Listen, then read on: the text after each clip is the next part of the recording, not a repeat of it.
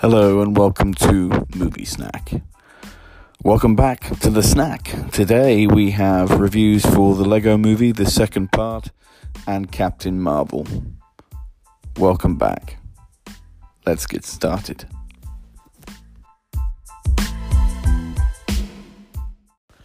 The Lego Movie, the second part, is the follow-up to the very popular and successful The Lego Movie that came out some time ago, starring the same vocal cast of Chris Pratt, Elizabeth Banks, Will Arnett, etc. The concept is very similar. Before, in the first Lego Movie, it was about the dynamic between a father and a son, someone who was staid against somebody who was creative, played out via the Lego set that was on the basement table. At the end of the first Lego Movie, the Duplo figures arrived. That then continues into the second movie, where there has been a war between the Duplo and the Lego figures and left everything into an apocalyptic type wasteland. An alien arrives, captures Wildstar, Batman, Unikitty, and Metalbeard, and take them away. Emmett's responsibility is to find them in the sister galaxy and bring them home. The dynamics are different in this film. Rather than being about the difference in the father and son relationship, this is more about brother and sister. It's very, very cleverly written. It plays on a number of different sibling themes and is very clever how it works that across the standard Lego platform.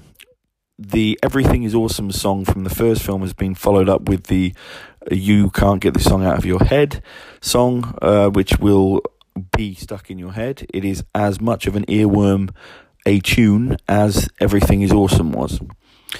It's funny. It's got a lot of humour in it. It's very well written. It's very well directed. The acting, when you see it, is very good. And the story itself plays out in ways that you probably won't expect it. It is a very worthy follow-up to the original Lego Movie. It's good fun. It's good fun for adults. It's good fun for children. Everyone will enjoy it. It has done rather disappointingly at the box office, although I would put that just down to pure Lego Movie fatigue. The first Lego Movie was fantastic and was a breath of fresh air. Watching the second part, you can see what they were trying to do with the first one and hopefully what they were going to try and carry through. They didn't do that. Lego Batman movie, apart from one or two things, was pretty awful. And the Lego Ninjago movie was just a pile of stinking horse dung. So the fact that they've managed to bring it back with the Lego Movie 2, which is as good, if not slightly better than the first one, deserves credit. Hopefully there'll be a Lego Movie 3. I would very much enjoy watching it on the basis of the first two. But maybe they need to stick to the Lego movies now rather than the Lego Movie type franchise films, which just don't work.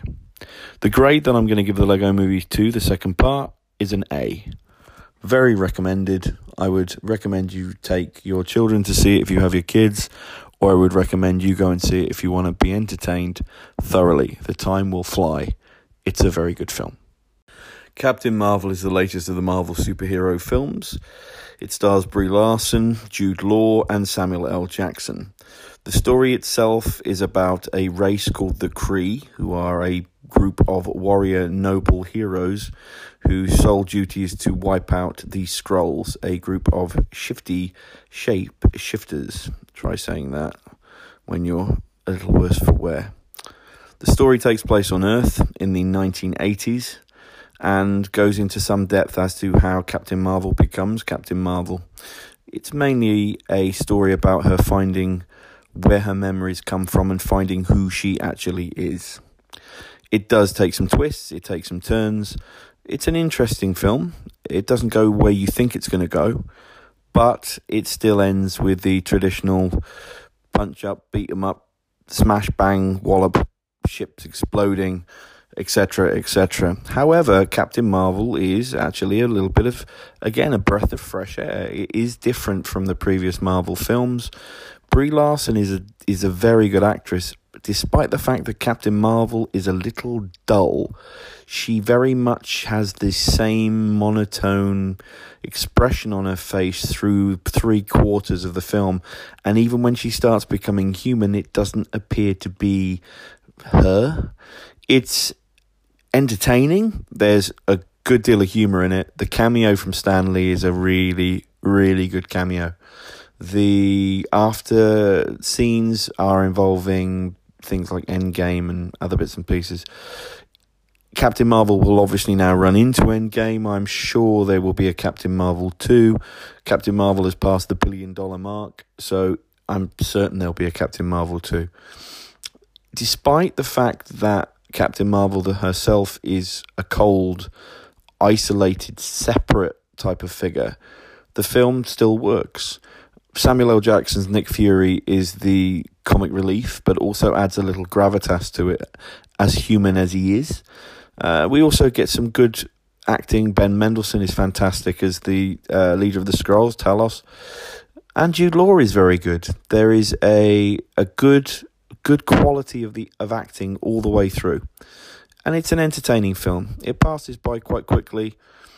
It's very human in terms of Marvels. Normally, a lot of the films, there was a human element running through, but this might be the most human of the Captain Marvel films. You will be entertained. You will enjoy it, I'm sure. The time I found went by quite quickly, and I found it very good. I'm going to give Captain Marvel as a grade an A-. Very good, though. Very good. So that brings us to the end of episode 2 for Movie Snack.